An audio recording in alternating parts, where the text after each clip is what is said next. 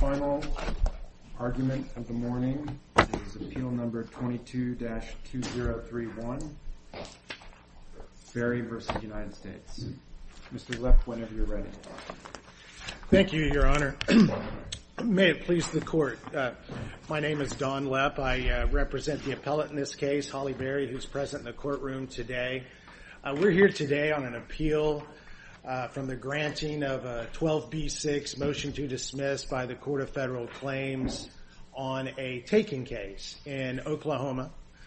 The Court of Federal Claims determined that Ms. Berry didn't have a viable claim because the action that she was challenging, that she claimed resulted in a taking of a portion of her property, was in fact not action, but that we were challenging inaction, a failure to act.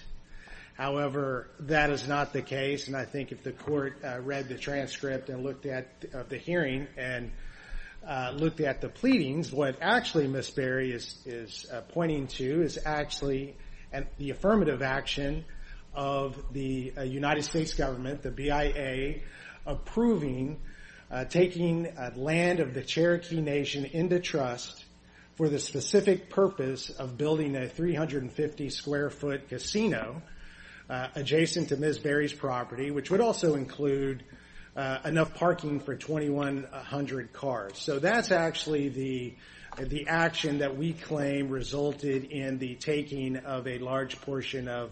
Mr. Lepp, I'm just curious, have you considered an action, civil action against the Cherokee Nation? It has been considered, but the Cherokee Nation is a sovereign nation. It is our opinion we don't have recourse to sue the Cherokee Nation. So Ms. Berry's only option was to bring this takings claim. Certainly if the Cherokee Nation had waived its sovereign immunity with respect to these types of claims, then she could proceed in that manner. But this is where we are. So we've got this takings claim. We're alleging that the action of taking this land into trust caused the flooding. The flooding was the direct, natural, and probable result of taking the land into trust. Well, the court... Did you ever allege any third-party takings theory that the nation acted as the government agent in this case? No, we've never alleged that the Cherokee Nation was the specific agent. What we have raised in the briefing is that we've got a unique relationship where the tribe acts as sort of a quasi-agency of the government. Because think about this. We've got the sovereign nation. The United States government has treaties with the Cherokee Nation where it's going to protect the Cherokee Nation. It's got statutes for gaming and other things that with the goal of fostering the self-sufficiency of the tribe. So basically why the tribe isn't a legal agent, they're a different animal. They really are. The tribe is effectively in this relationship more like a ward, like a guardian ward situation. The reason the government took the land into trust was to protect the tribe and to help the tribe. The tribe is a sovereign nation, but it's not like England or Mexico or Canada coming over here to do. So they're a little different animal. But in this case, specifically the reason we believe the court erred in granting the motion to dismiss is one, that it basically twisted our complaint and said, oh, you're actually challenging the failure to act, as if we said, okay, the government didn't come in and stop the flooding, therefore that's the taking. That's not the nature of our claim at all. The nature of our claim is that that there's land next to Ms. Berry's that was undeveloped and owned by the Cherokee Nation. The Cherokee Nation decides to build this huge casino and change the nature of the land. And under this unique relationship between the tribe and the government has to take that land that was owned in fee by the Cherokee Nation and now The United States government owns this property, has legal title to this property.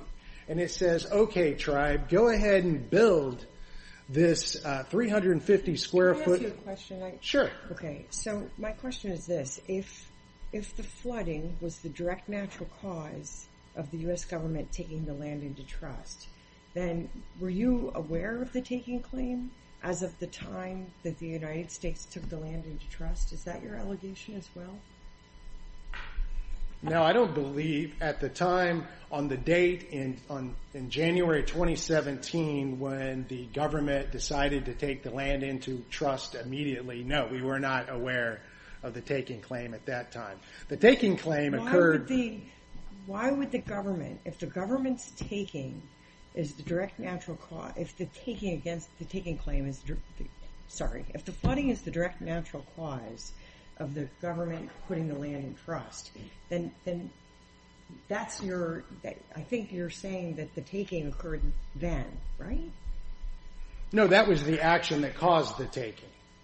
And what is the taking then? The taking's the flooding. The taking's the construction of the property which resulted. Because this is my problem here. The government's action seems to be indirect, right? It's indirect. There's something else that happened in the building of the casino in which the government was not, in which the tribe was not the government's agent, right? That's where the flooding occurred.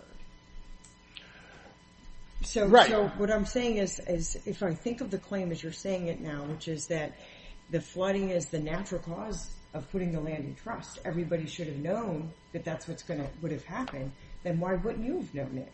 And why wouldn't your taking claim have arisen at that time? Well, as Your Honors reframed the issue.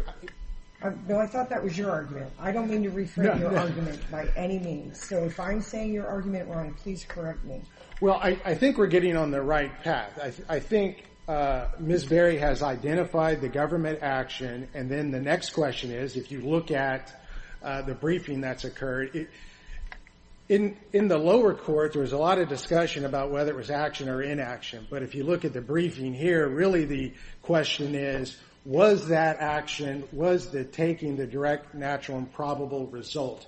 And what I'd like to implore the court is to think about, this is a 12b6 motion, and I think the court could have made the decision that the taking of the property into trust was not the direct, natural, or probable result, but that decision should have been made after the record was developed. There was discovery. I think if you look at the cases briefed, the cases cited in this particular case, St. Bernard's is one, Ridgeline is another case, where there are cases where it turns on whether an action or a taking was a direct, natural, or probable result. You'll see that all of those cases were not disposed of on a motion to dismiss. Those cases were disposed of after a bench trial, on summary judgment. The cases are replete with discussions about flooding cases are intensely factual type cases. And so what we're asking this court to do is to reverse and remand to the court to order the government to answer the case so we can develop the record and the court can go through this intensely factual analysis to determine whether the approval of taking the land into trust and the construction of this behemoth casino next to my property and the resultant flooding was the result. So that's... Did some of the flooding occur in 2016? Not to my knowledge. Okay. I guess what I'm trying to understand is what was the allegation in what I believe is paragraph 20 on appendix page 35? What was the appendix page? 35. 35. I think it's paragraph 20. Okay. I was just trying to understand what you meant by that. I was maybe misreading, but trying to read it accurately, and it looked like you were talking about something that occurred in 2016, including potentially some flooding in 2016. Yeah, that is an allegation in the complaint, and there was discussion at the hearing about whether construction had actually occurred. It started before the government had approved taking the land in trust. And I don't have any reason to doubt that there was construction that began prior to 2016. But that's another reason why we can't dispose of this here. I don't know the answer as to what the nature of the construction was, whether that construction was related to something else. These are facts that need to be developed in the record before the court can make a determination that the government action did not or was not the direct, natural, and probable cause of the flooding. It looks like I've got rebuttal time left, so I'd like to reserve my time after my opponent speaks. Thank you. Okay. Thank you, Mr. Rutt. Ms. Hanson-Young. Okay. Good morning, Your Honors. May it please the Court, my name is Tekla Hanson-Young, and I represent the United States. The problem with Ms. Berry's claim here is that the facts that she has alleged, a crucial part of which is in paragraph 20 on page 35, which was discussed earlier, do not show two basic elements of a takings claim. First, she hasn't shown either that flooding was caused by an affirmative action of the United States or that the flooding was the intended or the direct, natural, and probable cause of the government's action. The real actions that she complains of are all actions that were taken exclusively by the Cherokee Nation, which act as an intervening cause consistent with this court's decision in the Kerry case that would remove... I'm trying to understand what is the meaning of when the government takes the land into trust. Sure. And then what is the government's responsibility at that time? Is it kind of like you buy this thing, including all benefits and liabilities that come with this thing? No, absolutely not. So what happens when the government takes land into trust for a tribe is that the legal ownership changes. So the United States holds legal title to the property, but the Cherokee Nation here controls the use of the property with certain limitations. For example, the Cherokee can't alienate the property again. It's held by the United States. But the Cherokee retained exclusive control over how to develop its property here. The United States did not direct it to build a gaming facility. It didn't approve the development of a gaming facility. It didn't review or approve buildings plans. If the government is something like a landlord of the property, sure, but that is the landlord somehow responsible for what the tenant is up to on the property? No. Even if it were more akin to a landlord-tenant relationship, our position would be no, the landlord wouldn't be liable for the takings that the tenant had caused, and that would be more of a tort action, which wouldn't fall under a takings claim in any event. But here, what the government did when it took land into trust is and the reason why it might seem a little odd here is because the government looked at the purpose for which the Cherokee Nation was proposing to use the land as part of the government's compliance with the Indian Reorganization Act, which grants the government statutory authority to take land into trust. And the government also evaluated the potential foreseeable environmental impacts of the proposed use under the National Environmental Policy Act.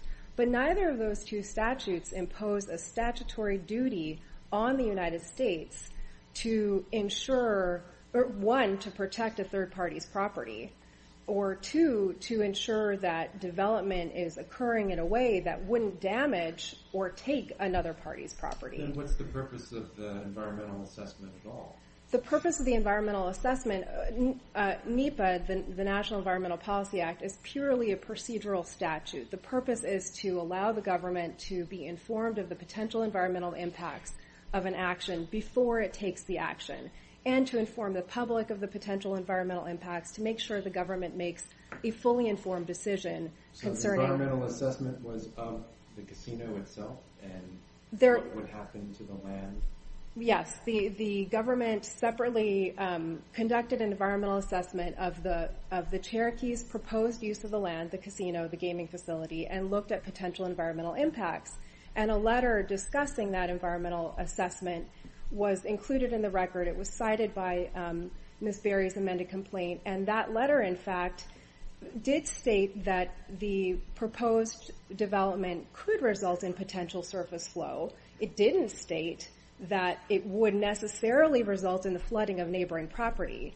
And it also went on to state that mitigation measures were being implemented to ensure that there would be no changes beyond what was currently taking place. So there were detention ponds that were supposed to be built on the property. There were best construction practices, stormwater mitigation measures that were put into place. And the government considered all of those elements of the Cherokee Nation's proposal before it ultimately decided to take the land into trust, which is the only affirmative action that Ms. Berry has pointed to that the government has done here. Now that is far removed from the direct actions that she complains of that caused the flooding, and specifically her complaint says, since the beneficiary, that's the nation, this is on page 35, paragraph 20, the second sentence, since the beneficiary commenced construction in 2016, diverted water has substantially interfered with plaintiff's use of her real property by flooding several acres continuously and diminishing the usability and value of said real property, as well as adversely affecting her remaining real property. And then in a previous paragraph, paragraph 11 on page 33, she specifically lists the date that the government took the land into trust, which was January 19, 2017. So even if you assume which the CFC had to do on a motion to dismiss, that all of the facts alleged in her complaint are true, under her facts as alleged, the government's decision to take land into trust occurred after the Cherokee started construction on the site and caused flooding of her property, the flooding that she has complained of here. So there's no need to remand for further factual development or permit further factual development, because assuming these facts are true, she cannot establish that the United States' decision to take the land into trust caused the flooding. What's your response to this quasi-agency theory that I heard put forth? Sure. As an initial matter, this argument has been forfeited because it was not raised, it wasn't alleged in the complaint, hasn't been raised up until the reply brief. But to the extent the court is interested to show an agency relationship under this court's decision in A&D Auto Sales, and there's another decision that is useful that is along that has cited to A&D Auto Sales. It's the Welty versus United States at 926 F3rd 1319 that we didn't discuss in the brief, but the facts are fairly similar here. A party is an agent of the United States if it is hired or granted legal authority to carry out its business. That's the A&D Auto Sales case at page 1154. Here, there have been no allegations that the Cherokee Nation has either been hired by the United States or granted legal authority to carry out the business of the United States in constructing the gaming facility. And what's more troubling about these allegations is that, or this new argument that's been raised in the reply brief, that there's some sort of quasi-agency relationship here, is that there's no statutory authority for that argument. There's no actual legal hook that would allow the court to premise a takings claim on this purported agency relationship between the United States and the Cherokee Nation. And if you look at this line of cases, and not directly on point here, but if you look at this court's line of cases, the Navajo Nation line of cases, where a tribe comes in and asserts that the United States has breached a trust duty to the tribe and therefore must pay damages, all of those cases depend on the existence of a specific statutory or regulatory obligation that the United States owes to the tribe, and that it creates the legal hook for liability for the United States. There must always be a statute.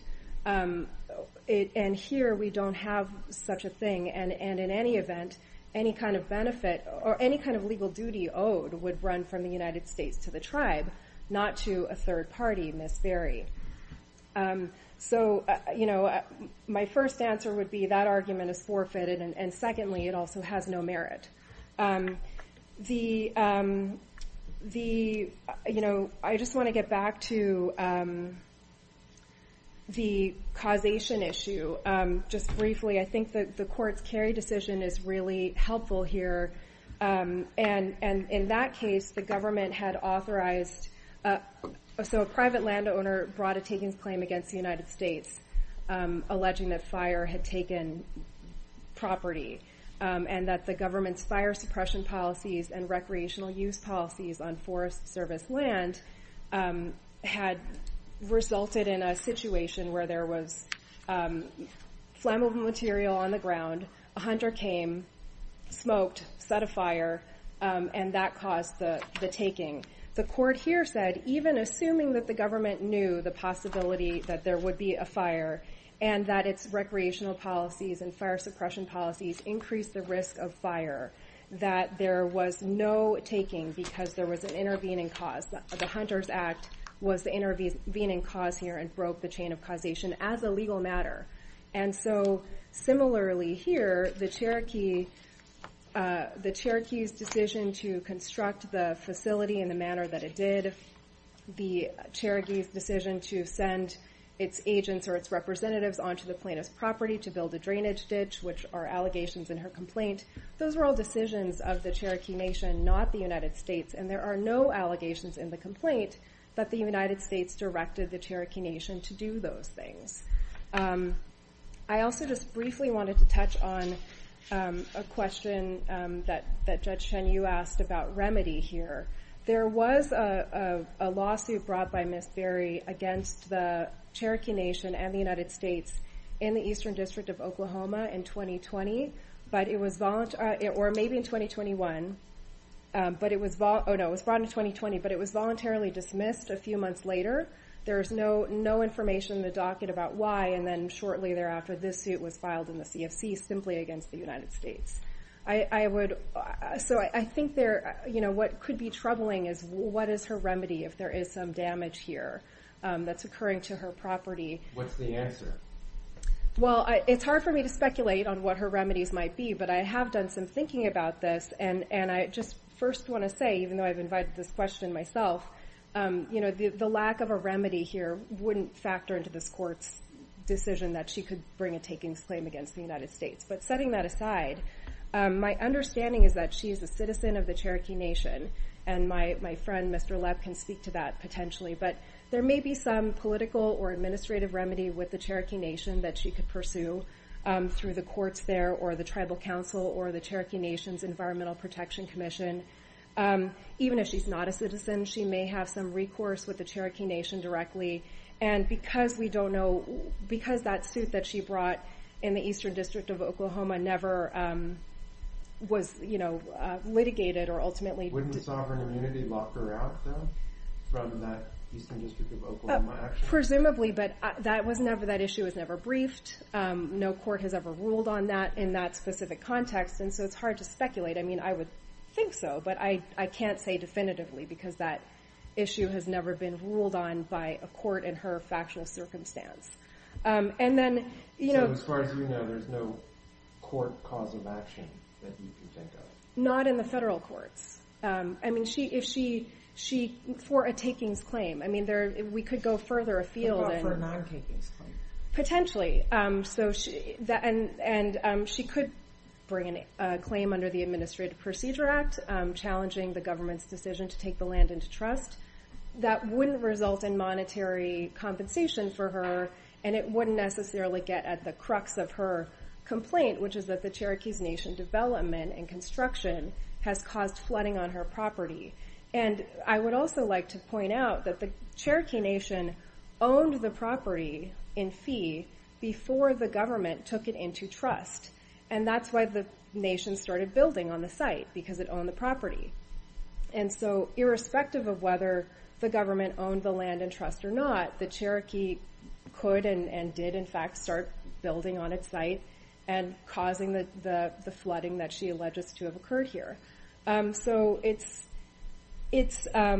there may be some remedy for her outside of a takings claim in the CFC, but this particular remedy is not available to her on the facts that she has alleged. And unless the court has any further questions, I would ask the court to affirm the judgment of the CFC. Okay. Thank you. Thank you, Ms. Hanson.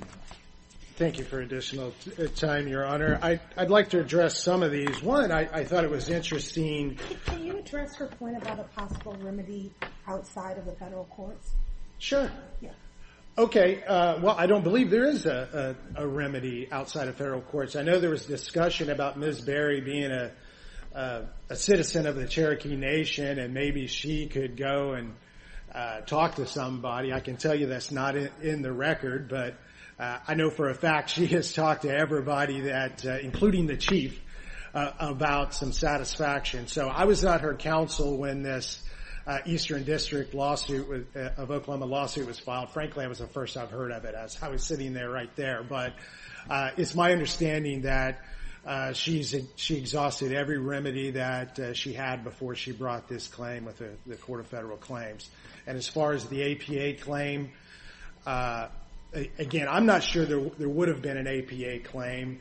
One, if you look at the letter taking the land into trust, it makes it effective immediately. There's no evidence of any notice of appeal rights or anything along those lines. But as opposing counsel indicated, the crux of the matter is her land has been rendered unusable by the development of the casino. And so I want to get back to the issue that I hope I leave you with, is that there are still facts that need to be developed. And let me talk about some of these facts. There was an allegation that construction had happened prior to 2016, or in 2016, prior to the January 2017 decision to take the land into trust. I know from reading the transcript of the hearing that prior counsel for Ms. Berry believes on good basis that there was a verbal approval from the BIA that, yes, we are going to approve this. And the Cherokee Nation very well may have jumped the gun. But that's something that I think still needs to be explored that can address that issue. And I also want to focus on something that counsel said that I forgot to highlight, but she did that for me, that I think we really need to look at the totality of facts here on what happened. We have the government coming in, analyzing the design plans for the casino, looking into the environmental impacts. And in doing that, in the EA, the environmental assessment, they did state that the construction of this behemoth was going to increase the amount of impervious surfaces, mainly asphalt, surfaces where water can't seep into the ground. And the government says, well, look, that's going to increase the surface flow rates on the property. It looks like they're going to have to do some stormwater detention to prevent the flooding. So clearly government knew of the potential, and I would say the probability that there was going to be flooding. So if the government approved this, took the land into title, and as Judge Chin mentioned, how is that any different than a landlord-tenant situation? I would say it's not much different. The government owns the property, holds it in title. The Cherokee Nation is the beneficiary of this trust relationship. The government comes in, looks at everything, and says, yes, build this casino, build these stormwater detention plans, and in furtherance of a public objective, which is the self-sufficiency of Indian tribes in America. And we believe, it's our opinion, that when we get back and we do discovery and the court looks at all the facts, that there will be a finding that the flooding was the direct, natural, and probable result of that decision. And so we would ask this court to reverse and remand, order the government to answer the lawsuit. We go through the process. If the government wants to move for summary judgment and I can't meet my burden, then we will have gotten our day in court.